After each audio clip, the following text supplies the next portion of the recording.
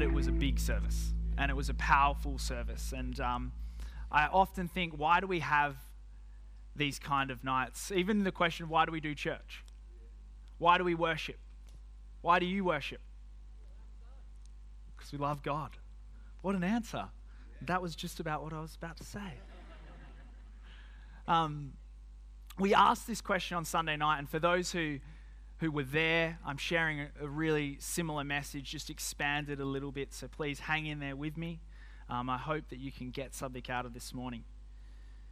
I was praying all week last week about what God wanted to say to our church, and specifically in that Sunday night service. And I felt God prompt those questions in me. And what I came to was that at our core, we worship God because we love God. We worship God because we love God. Worship in its basic definition is an expression of adoration. And so worship is adoration, and it comes from a place of loving God. But in our consumeristic society and in modern church, we can be guilty of adding things to Jesus or adding things to the gospel, almost like they're bolt-on packages or bonus deals. Serve him, you get this. Do this, he'll do this. And whilst these things are true, they can sometimes distract from from the gospel, from what God ultimately sent his Son on earth for us to do. It's our need to put things into human steps and processes. Our need to add religion to the gospel. Yep, religion. I believe that God wants us to bring us to a point of reset this morning. We worship because we love God, full stop. We love God. Sometimes it almost seems like an insignificant step or too simple, like it's not profound enough. Just love God. But it is out of our love for God that everything else flows. We don't need to package it. We don't need to add to it. We just need Jesus. In John 4, Jesus was talking to the woman at the well, and he said, "But the time is coming. Indeed, it's here now, when true worshippers will worship the Father in spirit and in truth. The Father is looking for those who will worship him that way. For God is spirit, so those who worship him must worship in spirit and truth." What's Jesus doing here? Jesus is addressing the nature of worship at that time. For so long through the Old Testament and even creeping into the New Testament, worship was all about an outward sacrifice, an external action that had no reflection of the inward spirit. But as you read that scripture, Jesus is talking about spirit and truth. It's all about the inner being. This moment where worship we're about to go into, because we've restructured the service, is a moment where we do take an outward posture. We do make an outward stance and we do sing songs, but they should all be a reflection of our inner spirit. And sometimes we just need to reset and remember that. And if it's not profound enough for you, it's not profound enough for you. It's that simple. I've become, it's that simple, leads really well into this. I've become a bit of like an Apple or electrical product hotline for my family. Most of the time it's because they forgot their password or they got the wrong glasses on. But mum, dad, nana, granddad, it's a constant hotline. And they call me, "Oh, hey, how you going? Yeah. Just wondering if you can come round." "Oh, they want me to come over. I've got a problem with my iPad." And more often than not, as any person that works in a corporate environment or just understands a computer, the problem is you just need to turn it on, off, and then turn it on again, right? And sometimes I picture God shouting at us this morning going, "Have you tried the on-off button yet?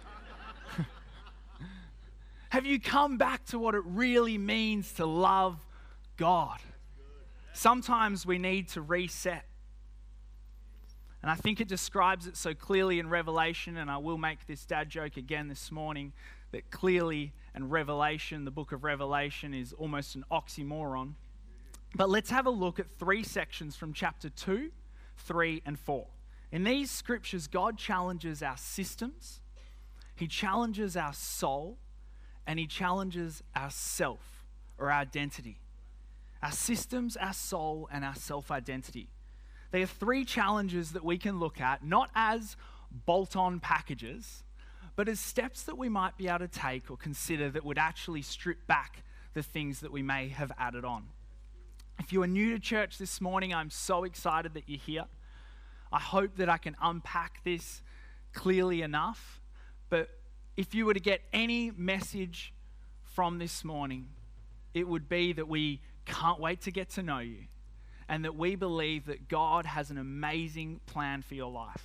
It's not all sunshine and roses, but it is full of purpose. And we don't want you to change. We want you to believe in Jesus and believe that God sent His only Son onto our earth to experience pain, to be crucified on a cross in order that we may have eternal life when we believe in Him. That's our story. And we believe it's powerful, and we believe that when you put your faith in Him, you can't help but be transformed. So I hope you're encouraged today. Can we pray? Yes. Let's do it. Dear God, I don't believe You are a confusing God. And so this morning I pray that You would speak through me by Your Spirit, and that the words that I say would settle in the hearts of those who are open to hear it in a way that You want it to settle, God. Lord, I pray that You would strip away all the things of me that are of flesh, and that You would be the one speaking this morning. I pray that we would experience transformation this morning as we strip back the things that we have added on to Your message. In Jesus' name, amen. In Revelation 2, verses 2 to 5, God, through John, throws down a pretty big wake-up call. I believe this passage is what addresses a system, particularly our system of religion and worship. In verse 2, it says, I know your deeds, your hard work, and your perseverance. I know that you cannot tolerate wicked people, that you have tested those who claim to be apostles but are not, and have found them false. You have persevered and have endured hardships for my name and have not grown weary. You sound like a pretty good guy. Yet I hold this against you. You have forsaken the love you had at first. Consider how far you have fallen. Repent and do the things you did at first. If you do not repent, I will come to you and remove your lampstand from its place. I know your deeds. I know what you have done. I know how you have suffered, how you have trusted me. You have done. And yet, did you forget me? I didn't even know that was possible. Sometimes we can add so much that we don't even consider that this might even be a problem in our lives. Did you forget the message of the gospel is believe and receive, not behave and be saved? It's almost like God is saying, when He says, come back to our first love, it's like He's saying you have missed the point. Have we missed the point this morning? Maybe we haven't. I'm not saying we all have. I just want us to consider what we could take off that could allow more of God on. When I think of first love, I picture Jesus in the Garden of Gethsemane when He uttered those words, Abba, Father. And I know that theologians will argue that the real definition of that word, but I don't think there's any argument that it was an intimate term for a father, similar to our expression of the word daddy. I think Jesus knew what it meant to consider God His first love. What would it look like to remove religion from our worship? Religion in this sense is a system of worship. What would it look like to remove systems from our worship? And then it goes on and says, if you do not repent, I will come to you and remove your lampstand from its place. I think if we reinforce religion, we risk refusing grace. And if we refuse to recognize the grace of God, He will take our influence away. There's something powerful in that. God calls us back to when we first loved Him. He reminds us of His unmerited favor, His willingness to provide power on our behalf, His grace. But we just had communion. We just gave our tithe. We come to church every Sunday. Is that not religion? Yeah.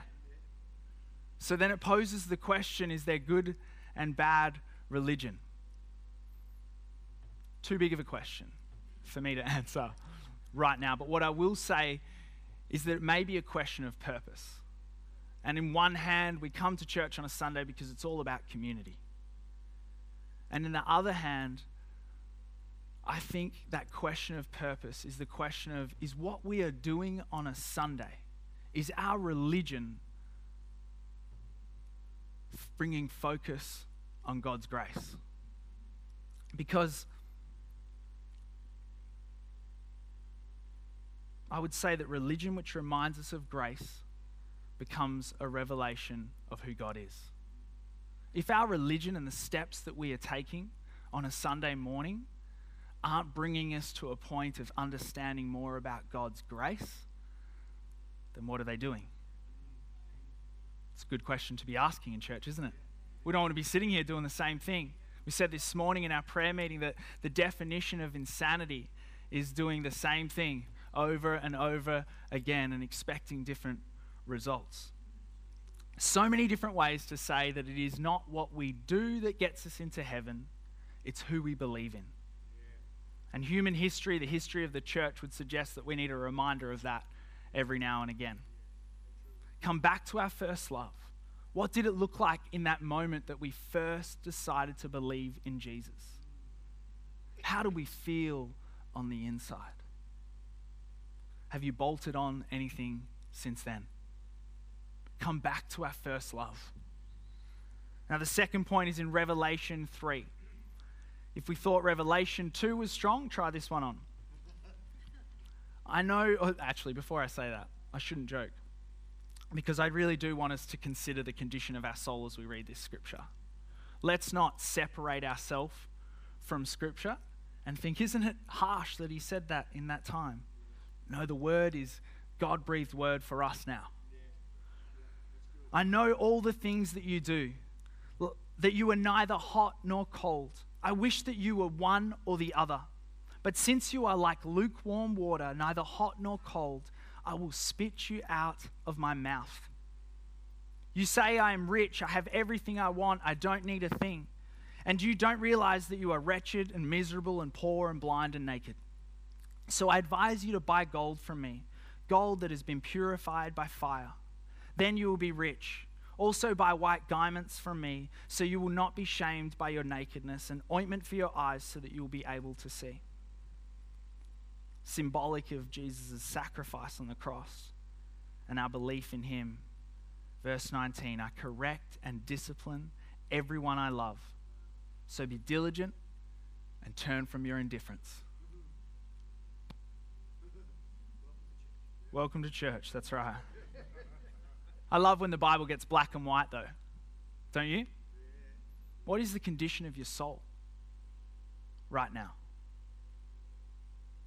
How would you describe it? Are you hot? Are you cold? Are you lukewarm? For me, this was the scripture that changed my life. For so long, I lived a lukewarm life. I felt that I needed acceptance from everyone around me, so I would do anything for that acceptance. And it wasn't until I realized that my acceptance came from Jesus that I started to live an on-fire life for God. Lukewarm, 1 foot in, one foot out, Sunday only Christians are unpalatable to our God. Who are you letting guide your heart? I think that's the question here. I think of this as that hot or cold game that we do with kids, where they're blindfolded, and as I'm walking over here, you guys are yelling like, hot, hot, hot. And I think sometimes in our mind, it's like God's over there, and he's trying to direct us over here. And we've got this whole world out here trying to direct us over here. And all we can hear are all of these voices yelling, and we can't find where we're meant to be in life. Hot, cold, lukewarm. But God's word is the compass to our life. And if we want to listen to this voice over here who is guiding us on the path of life, we need to read his word. That's the way that we can drown out all of the other voices, all of the other pressure in our world. Read your word, get into your Bible. It's the compass for your soul. And fire takes ignition, and that's what last Sunday was all about. And you've probably noticed the wood down here in front of me. I'm loving the demonstrations of late, although I have to get them checked by people first now. But our decision to follow after Jesus is that ignition point. It's when a fire begins on the inside of us, but it is what we fuel that fire with that determines our life's direction. And God isn't scolding you like a headmaster in this scripture. He says that he disciplines everyone that he loves. And the discipline is meant to turn us to a point where we are the ones that are scalding hot and on fire.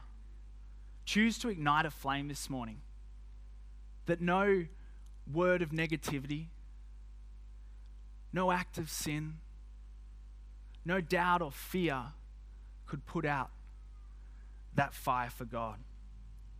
Return to your first love and ignite a fire in your heart.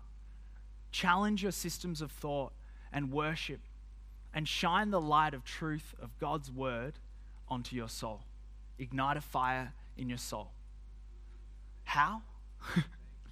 Because I understand this sounds a little complex. Enter Revelation 4. John paints a picture of the elders surrounding the throne, and he says, whenever the living beings give glory and honor and thanks to the one sitting on the throne, the one who lives forever and ever, the 24 elders fall down and worship the one sitting on the throne, the one who lives forever and ever. And they lay their crowns, their identity, their titles, their self-worth, their identity, their labels, before the throne. And they say, you are worthy, O Lord our God, to receive glory and honor and power. For you created all things, and they exist because you created what you pleased. How do we return to our first love? How do we ignite that fire in our heart? It begins by laying down ourself.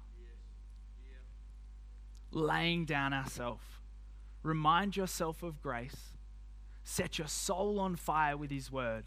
And then lay down yourself for God and for others. And they lay their crowns before the throne.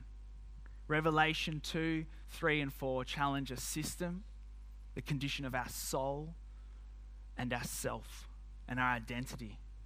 They call us to repent. It says, repent and do the things you did at first. Turn from your indifference and lay down. They laid their crowns before the throne. Repent, turn, and lay down. What are you going to do this week? Remind yourself of grace. Ignite your soul with the word of God and lay down your life for others and for God. How? Still? Basically, we need to lay down the stuff that we have bolted on and change our position. It's a shift of our posture and our position in order to reset. What could you do differently this week to return to your first love? Could you lay down something? Often in church, we call that fasting. Is there something this week that you could lay down in order to open up for more of God? Could you commit to reading your Bible every day and praying? Do you need to shift your posture onto others? I love this one. Find one person every day to encourage. It's a powerful, powerful thing. It's less so about that person and more so about what it does inside of us. Send them a message. Stop them in the corridor at your work and just say, hey, thank you for what you did back there. That really made a difference. Have a good day. Walk forward. What could we do this week to shift our position, to open ourselves up for more of God? Pick something and commit to it. Next week, we're celebrating what God is doing through our church in 2019. So let's come fired up next Sunday. On the topic of fire, those who are laughing know that I'm a self-confessed pyromaniac. If there were AA meetings, like PA meetings for Pyromaniacs Anonymous, I would be there. I don't know what it is that I love about fire, but I just love fire. My parents will tell you varying stories, and some factual, some not. But I do know that around the age of 6, I found myself in their walk-in robe, locked in their walk-in robe. And I'd searched for everything to get me out, and I must have found a pack of matches in there some way, and I thought, if I can burn a hole through this carpet, I might just be able to escape. I tried. And it wasn't the hole in the carpet that got me out of the room, but I was taken out pretty quickly.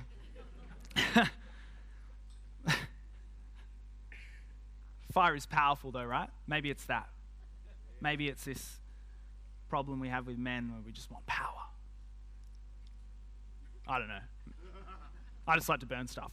But the Bible talks about fire a lot, doesn't it? We use it in all different kinds of contexts, and we sing songs about fire, and it's this interesting element because in one hand it provides warmth and it propels our vehicles, and in the other hand it can destroy our homes, it can burn us and even kill us. And the Bible kind of talks about it in a similar way. In James 3 it says, and among all the parts of the body the tongue is a flame of fire. It is a whole world of wickedness, corrupting your entire body. It can set your whole life on fire, for it is set on fire by hell itself. Wow. Fire is powerful. Yet in Acts 2 verses 3 to 4 it says, then what looked like flames or tongues of fire appeared and settled on each of them. And everyone present was filled with the Holy Spirit and began speaking in other languages as the Holy Spirit gave them this ability. 2 tongues, both flames, different results. So what's the difference? I think it's fuel and its purpose. One is about self and fueled by wickedness, and the other is fueled by the Holy Spirit and God and focused on others, because Acts 2 goes on to tell us that how those people spoke in other languages, and ultimately it led to 3,000 people being added to the church that day. I think I want that kind of fire. How do we return to our first love? How do we ignite the fire in our heart? Well, fire needs oxygen to exist in the first place. So it's very difficult to light a fire when the substance won't allow oxygen in. Enter demonstration time.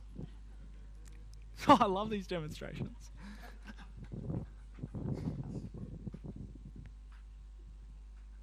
When we're lighting a fire, it needs oxygen, right? But oftentimes, I think with God, our lives start like this. I've picked 3, Father, Son, Holy Spirit. You can read into it what you will. But we add things on. Religion, pain, life circumstances, sin, greed, a bit more religion, and we build ourselves up. And I picture it like this wood on the stage. But all of you firebugs out there know that it's almost impossible to light that on fire without the help of some petrol. And so what I picture us doing this morning, and what I picture the elders doing when they came before the throne, knelt and laid down their crowns, what they were doing was taking off the things of themselves. Our job title, our need for acceptance from others, our sin, those things that we have bolted on to Christianity, unforgiveness.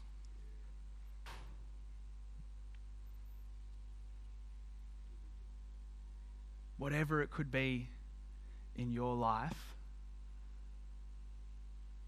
that is blocking you from hearing from God. God's always speaking. Sometimes we're not always listening. And so the elders came and they laid down their crowns.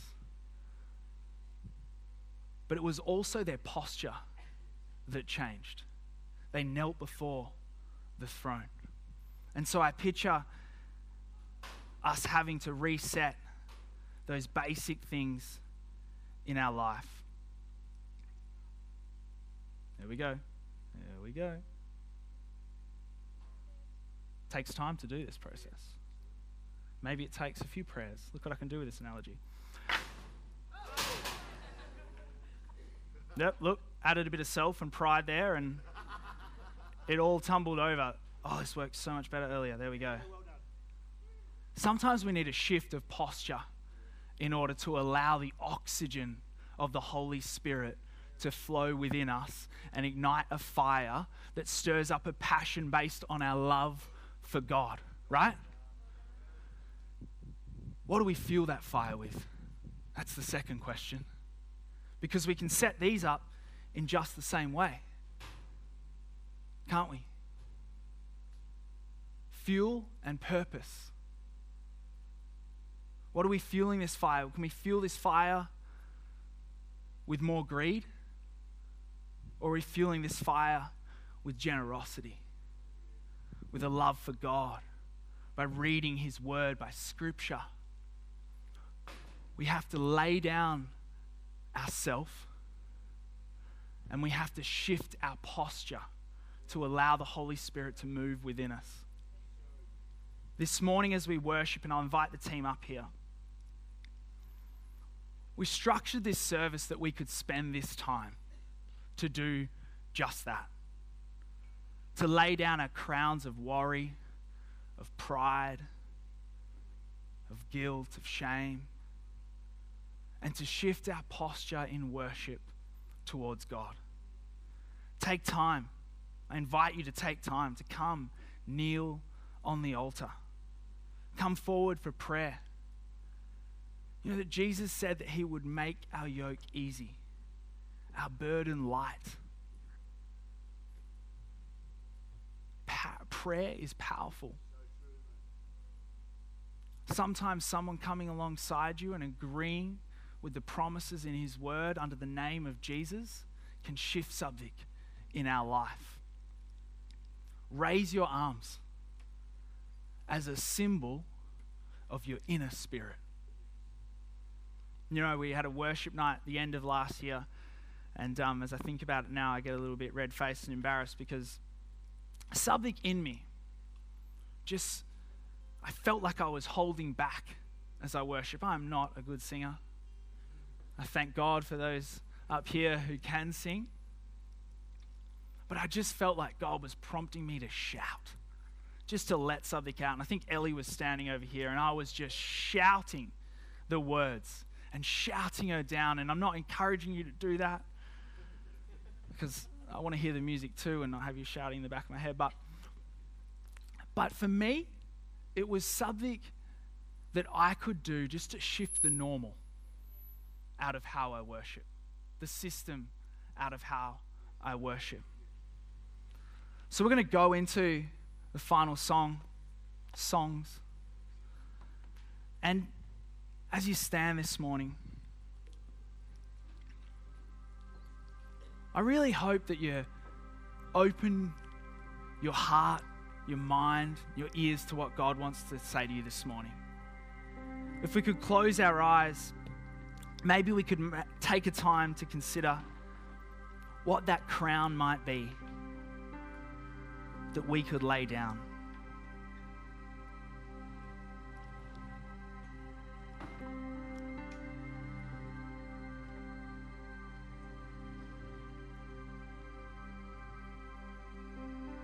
You know, God's grace isn't on a timeline. It's for our here and now. And there isn't a process of time for His forgiveness. It happens when we ask for forgiveness. We recognize the need for forgiveness and we turn and we move towards doing what we know we need to do.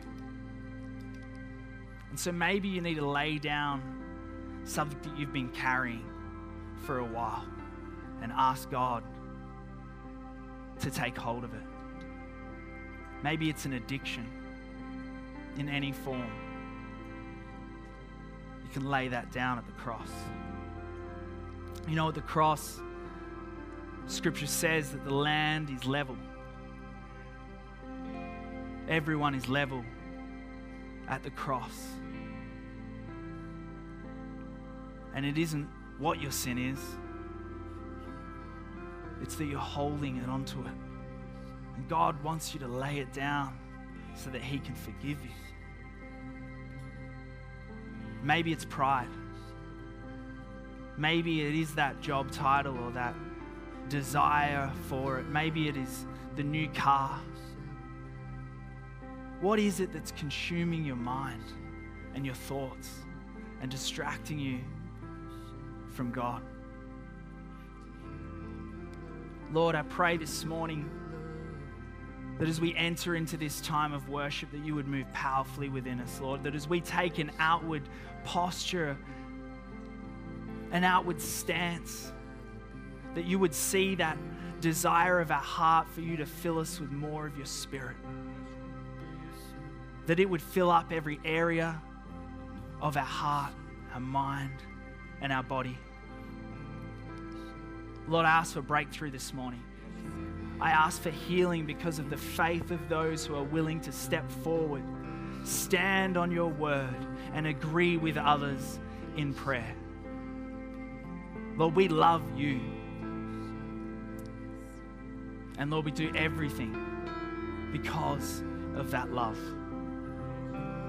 Help us to love you as unconditionally as you love us.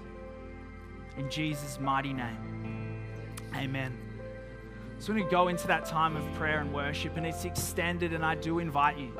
If you come and kneel at the altar, we're not going to come and pray for you. We're going to take that as your symbol that you're just laying something down. But if you come and you stand at the front, we would love to pray with you. If you want to take that time in your seat right now to just abandon your current circumstances and take the time to worship God, please do that.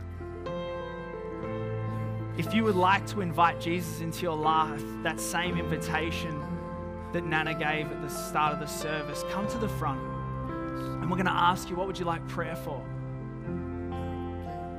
And you can say, I want to know Jesus. And we'll walk with you on that journey, because it is a journey. And we're here to walk that journey with you.